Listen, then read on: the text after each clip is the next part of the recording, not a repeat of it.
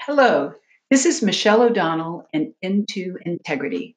Thanks for joining with us as we follow Jesus, living integrity and confronting corruption. Have you ever had to confront a specific matter of corruption? Not just someone or some organization way out there somewhere, but something close to home, involving your friends, colleagues, and your own church or organization, and having to do so over a long period of time, maybe in the midst of opposition, discrediting, slanted half truths, and excuses for not having to do anything. In today's podcast, we'll look into these important matters. Our theme is Confronting Corruption in Our Midst, Principles for Courage, Integrity, and Action. Corruption is closer to home than you might think, and so is rationalizing in our midst, including in ourselves.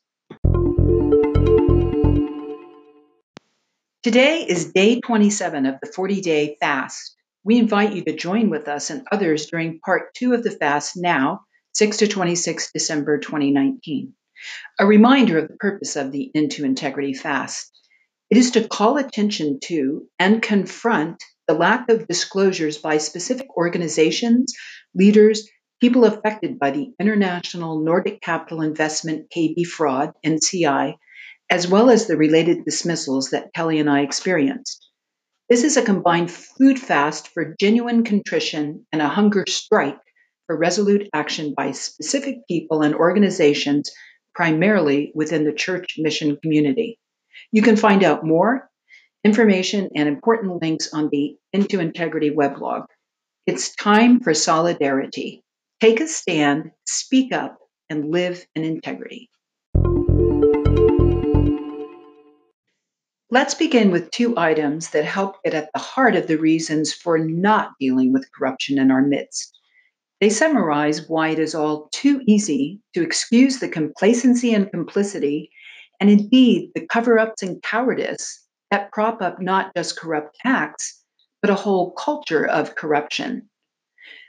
First, I recently came across 7 reasons why Christians should not confront corruption on the website Faith and Public Integrity Network. Here are 3 of the reasons, slightly adapted for this podcast. In each case, there is the fear of losing something. First, your organization might lose money. An African Christian told me a pastor who knows that a wealthy member of their congregation got their wealth through corruption will be reluctant to preach against it because they know that wealthy member can move to another church that won't make them feel uncomfortable. I note too, you might also lose donors, your revenue streams, if people hear about the corruption in your midst. It would tarnish your reputation. So cover it up and protect your organization. Second, you might lose your job. An Asian Christian who worked as a tax official described what happened after he decided to stop asking for bribes. He no longer had bribe money to pass up to his boss. So he was punished by being transferred to a remote region with no schooling for his children. I note too, you might be discredited, accused of being disloyal, or dismissed. You can even be sued for slander or libel. So ignore it and protect your livelihood. Third, you might lose your life. Among the 100 people I interviewed about fighting corruption, 3 were survivors of assassination attempts. Jovita Solonga, former president of the Philippine Senate, was critically injured in a bomb attack after conducting inquiries into government corruption. David Gitari, former Anglican Archbishop of Kenya, survived an attempted lynching after campaigning against electoral abuses. Another African church leader described a drive-by shooting after he refused to support the president's PR campaign.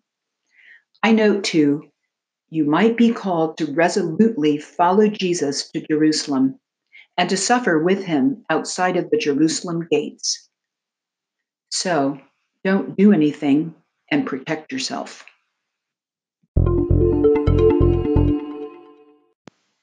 Here are some other reasons, rationalizations, for not confronting corruption in our midst. They are based on our experiences and asking people for help in the NCI fraud. Let the courts handle the fraud. And then later, they've already dealt with it. There is no need to bring me or our organization into it further. We have already dealt with this matter in our organization. It is too complicated to do an internal review and too expensive to do an independent review. We don't have time or capacity to deal with this. We have no need to disclose further nor return money. Stop harassing us. So the message is, and the uh, rationalization is, it's all over. You need to get over it and move on. You are angry and unforgiving. You need to extend grace and forgiveness. You need to reconcile. You are traumatized. You are being vicious. You have let this define your life. You are being hypocritical. You are manipulators. You are dragging others along into this. It happened so long ago. It is not relevant for me, and it's not up to me. I'm just a staff person, just a church member. I'm just a former staff person or just a former church member. I trust my leaders. Why should I question them? So the message is, and the rationalization is, you are the one with the problem. Let it go and get healing. In contrast to the two above items, as stated in the Shine the Light Together petition, corruption such as the NCI KB fraud does not simply go away on its own over time by ignoring it or by keeping silent. All of us can and must act with integrity, the consistent highest level of moral wholeness, and we can and must hold our organizations and leaders accountable to do the same. This petition is a key tool to help. I turn my attention now to some principles for fighting corruption to stimulate our courage, integrity, and action. Some background. In reflecting upon some of the recent interviews with Rachel Den Hollander in Ministry Watch and Christianity Today, I was struck by how the core principles that emerged regarding cases of sexual abuse are also applicable for any form of abuse and corruption. Recall that Rachel was one of the principal people confronting sexual abuse in the USA gymnastics team. She's also actively confronting sexual abuse in the USA church. I summarized 15 principles primarily based on Rachel Den Hollander's October 2019 interview with Ministry Watch and my own experiences confronting corruption. I note that these principles are also relevant to situations of corruption in churches, mission agencies, and other organizations where whistleblowers and victims are usually vilified and verifiable accountability via independent reviews is rare. Here are 4 examples of the 15 principles with application to the NCI fraud. Principle 1. In cases of abuse and corruption, naming names and calling out specific situations is the only way people will understand what the abstract principles look like when they're put into effect. NCI application. The Integrity Petition, the Petra People Network weblog, the Loving Truth and Peace weblog, and the Into Integrity weblog list specific people, leaders, and organizations requesting their assistance and disclosures. We continue to respectfully and resolutely call upon the assistance of leaders for verifiable disclosures and independent reviews in YWAM, Mercy Ships, Mercy Ministries Le Rocher, Youth for Christ, and Crossroads Church in Ferney-Voltaire, France. And we continue to call to current and former staff, board members, donors, and partners. Principle 2.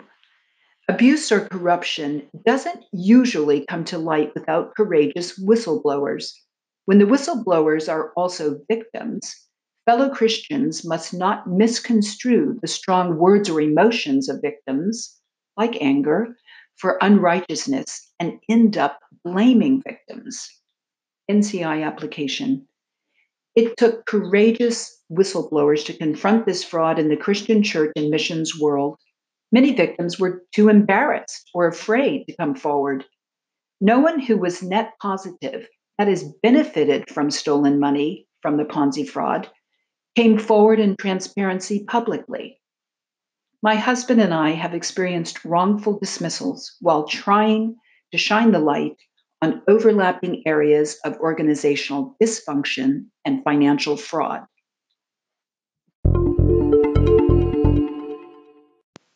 Principle 13. What happens when the abuser is a trusted person at this church? What happens when it's a trusted person in these other evangelical organizations? The extent that one is willing to speak out against their own community is the bright line test for how much they care and how much they understand. We have failed abhorrently as Christians when it comes to that test. That's a quote from Rachel Denhollander in her interview with Christianity Today. NCI application. Here's a quote from Rand Biebert's Integrated Executive Summary. When an organization is confronted with unethical behavior, does it have the capacity to care for itself? Or do staff abdicate corporate responsibility to a few unaccountable leaders? One question arises over and over in this review: where is the ethical and accountable corporate governance? Principle 14. We are very happy to use sexual assault as a convenient whipping block when it's outside our community. But when it was within our own community, the immediate response was to vilify the victims or to say things that were at times blatantly and demonstratively untrue. There was a complete refusal to engage with the evidence. The only reason I am able to have the support of these leaders now is because I'm speaking out against an organization not within their community. Again, that's Rachel Denhollander in Christianity Today. NCI application. Where are the voices asking the common sense questions, calling for full disclosure in ministries and churches? There is much to learn from the specific case of NCI if those organizations and churches affected would engage with the evidence, which could help to educate and prevent corruption within the church and the mission community globally. Thank you for joining me for this episode of Into Integrity, Confronting Corruption in Our Midst, Principles for Courage, Integrity, and Action. You can access a transcript of this podcast along with related resources and links on the Into Integrity weblog. In closing and in summary, remember, the only thing necessary for corruption to flourish is to do nothing about it, or to do some non-efficacious and non-resolute thing, and then move on, often with our consciences placated and our livelihoods protected. Thank you again for your encouragement, prayers, and support as we continue part 2 of the Into Integrity Fast, 6 to 26 December. It's time for solidarity. Take a stand, speak up, live in integrity, and spread the word.